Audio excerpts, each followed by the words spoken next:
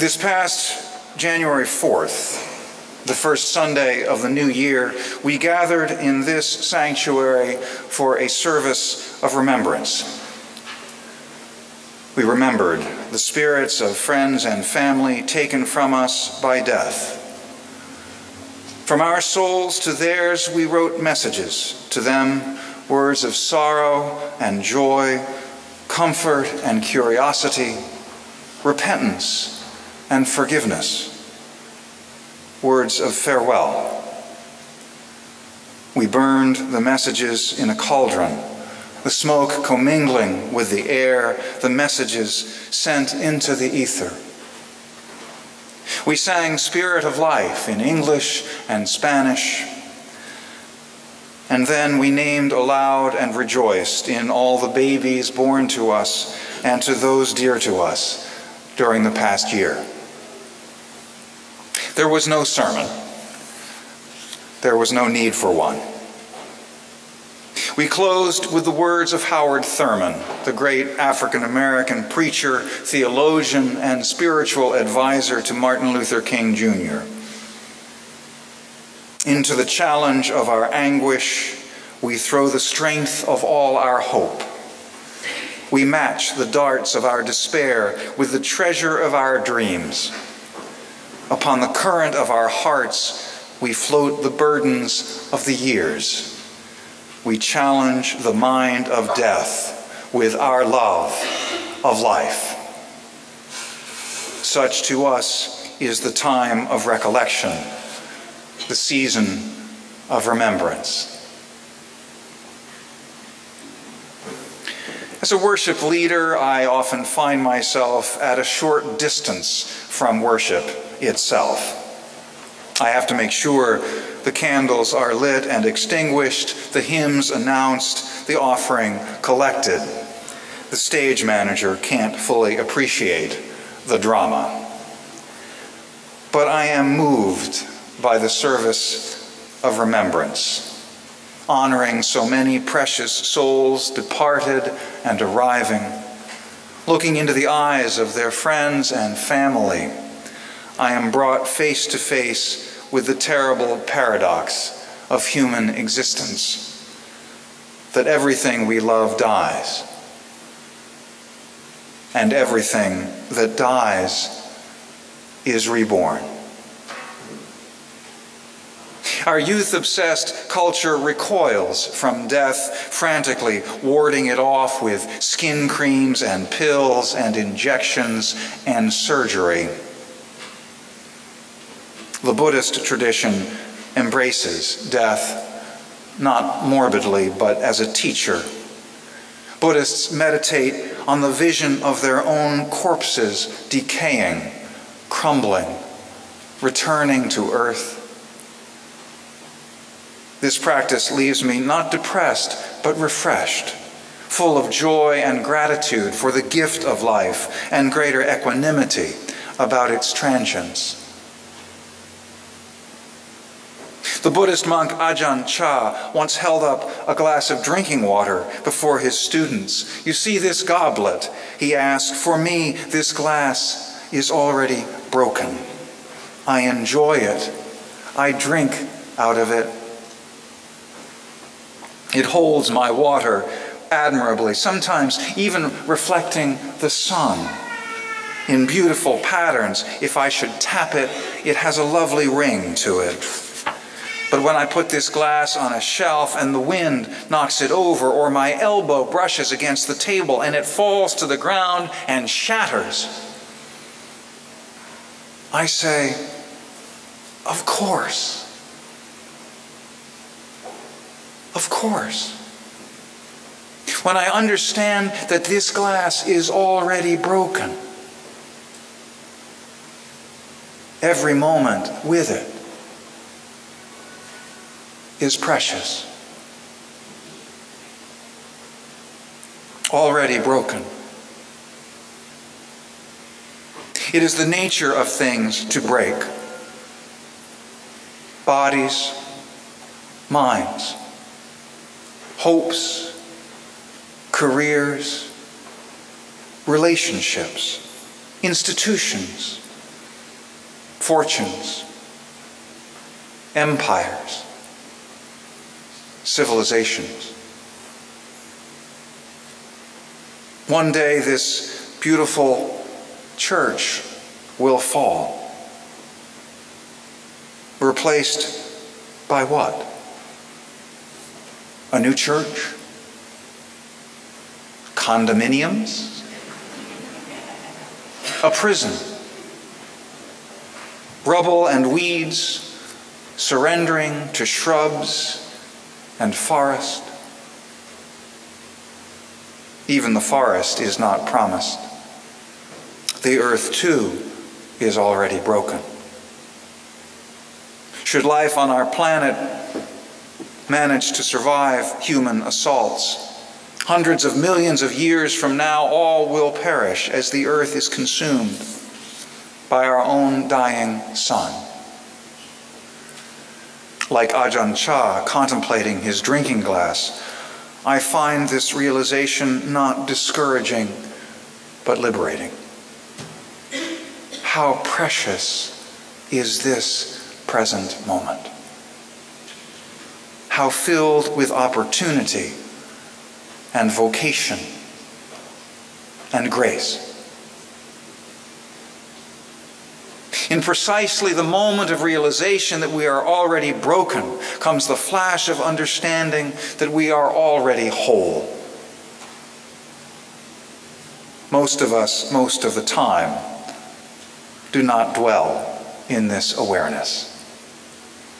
We sleepwalk through life in what Buddhist psychologist Tara Brach calls the trance of unworthiness. We are convinced there is something fundamentally wrong with us, and the task of our lives is to fix it. Whatever we do, it's never enough. Whatever image we display to the world, most of us really don't like ourselves very much. And we love our neighbors as ourselves. Which is to say, not very well. But I believe that every human soul is pure, radiant, undefiled, no matter what challenges and failures we face or cause. We need not earn, nor can we forfeit this inherent goodness. It is our unalienable birthright. No blunder, no betrayal, no crime can stain it. We are already broken, each and every one of us, but we are also already whole. Sometimes we catch glimpses of this wholeness. Thomas Merton saw it one day at the corner of 4th and Walnut in Louisville, Kentucky, in the faces of shoppers. I was suddenly overwhelmed with the realization that I loved all of those people, Merton reflected. It was as if I suddenly saw the secret beauty of their hearts, the depths of their hearts, where neither sin nor desire nor self-knowledge can reach the core of their reality, the person that each one of us is in God's eyes, if only we could see each other that way all the time. There would be no more war, no more hatred, no more cruelty, no more greed. I suppose that the big problem would be that we would all fall down and worship each other. For many of us, ironically, it takes the extremity of despair and vulnerability to bring this realization home. A woman, a heroin addict, was dying of AIDS. A priest was summoned. He tried to comfort her, but to no avail. "I'm lost," she cried. "I've ruined my life and every life around me. I'm going to hell, and there is no hope for me." Then the priest noticed a framed picture on a dresser, a photograph of a young girl. "Who's this?" he asked. The woman brightened. "That's my daughter, the one beautiful thing in my life." Would you help her if she was in trouble or made a mistake? Asked the priest. Would you forgive her? Would you still love her? Of course I would, cried the woman. I'd do anything for her. Why do you ask such a question? Because I want you to know, said the priest, that God has a picture of you on his dresser. We call crying breaking down. The bereaved father tried to speak, the newspaper reports, but he broke down. Crying is not breaking down. It is most often a way of healing, returning to wholeness, coming together, not falling apart. Perhaps breaking down is a necessary antecedent to breaking through. It was for me. Over 20 years ago, the woman with whom I expected to share the rest of my life abruptly broke up with me. I plunged into a vortex of grief, despair, and self-loathing. One night, overcome by distress akin to nausea, I fell to the floor of my new apartment and lay there, just wailing. Eventually, I noticed that the floor was hard and uncomfortable, and I got up. That agony was the beginning of my spiritual recovery, my search for a peace that did not depend upon the approval of others, a journey to meditation and contemplation and ministry. What is it that breaks? Most often, it's our illusions. The illusion of success, the illusion of self-sufficiency, the illusion of separateness. When illusion shatters, what remains is insight. When something shatters, where does it go? We say it falls down, but that's a trick of perspective. It's actually being drawn toward the center of the earth by the force of gravity. It's returning to its source. Maybe that's true of all of us. Maybe we're all flotsam on a great cosmic current carrying us home. The Big Bang itself, a mere exhalation of God, which in an eon or two will reverse itself and draw everything back into one multiplicity, return to unity, and the process will begin again with another vast, explosive outbreath. Philip Simmons knew about falling. A Unitarian Universalist in New Hampshire, Simmons was diagnosed at age 35 with ALS, Lou Gehrig's disease. As his body wasted away, he wrote a beautiful and graceful book he titled Learning to Fall. When we learn to fall, he wrote, we learn that only by letting go our grip on all that we ordinarily find most precious, our achievements, our plans, our loved ones, our very selves, can we find ultimately the most profound freedom. In the act of letting go of our lives, we return more fully to them. Philip Simmons died on July 27, 2002, at the age of 45. Already broken. Already whole. Heinz Pagels, a quantum physicist and mountain climber, knew about falling. He wrote, lately I dreamed I was clutching the face of a rock, but it would not hold. Gravel gave way. I grasped for a shrub, but it pulled loose, and in cold terror I fell into the abyss. Suddenly I realized that my fall was relative. There was no bottom and no end. A feeling of pleasure overcame me. I realized that what I embody, the principle of life, cannot be destroyed.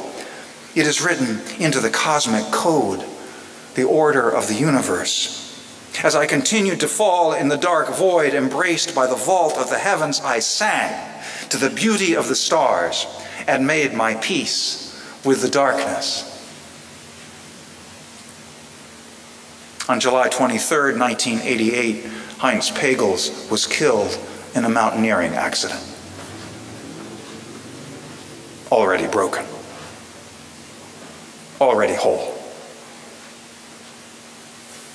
When Rebecca Parker, president of Starr King School for the Ministry, was a parish minister, one of her parishioners, a man named Bill, was dying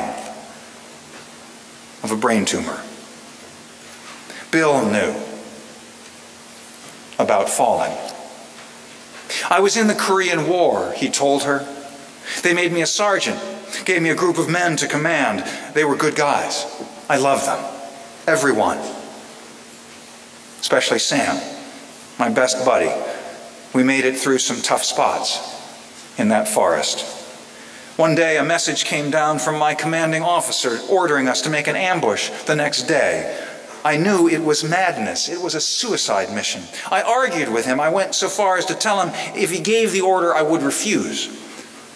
He told me I was betraying my duty, that if I wasn't going to carry out the command, I wasn't an American. I wasn't a soldier. I wasn't a man. I felt ashamed of myself for questioning him. The next day, I gave the order. We went in. It was bad. Most of my men were killed. Sam died in my arms. After that, I just fell apart. I broke down. They sent me home. I had failed in every way. I had questioned my superior officer. I had faltered in my duty. And when my men were killed, I couldn't take the pain. I began to drink. My family fell apart. My wife took the kids and left. I drank for the next 20 years. And then I met Marge. She told me I was worth something, but I was drinking myself to death. She knew. She'd been there. She took me to Alcoholics Anonymous. I stopped drinking. I began to feel all the things I'd buried and think all the things I couldn't bear to think. The people in those meetings listened to me. They didn't judge me. They didn't even blink. They just listened. Then I really began to come to my senses. I saw the truth. I was right to have questioned my commanding officer. When I fell apart, when my buddies died, I was right to cry. Bill pointed to his heart. This is my manhood, he said. That I can feel, that I can care, that I had the courage to question, that I can love, that I can grieve, that I hate war. I'm not afraid to die now, because I know what love is.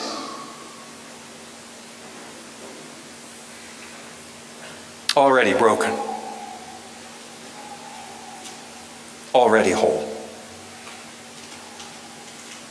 Leonard Cohen, the brilliant depression-plagued poet and songwriter, sings it.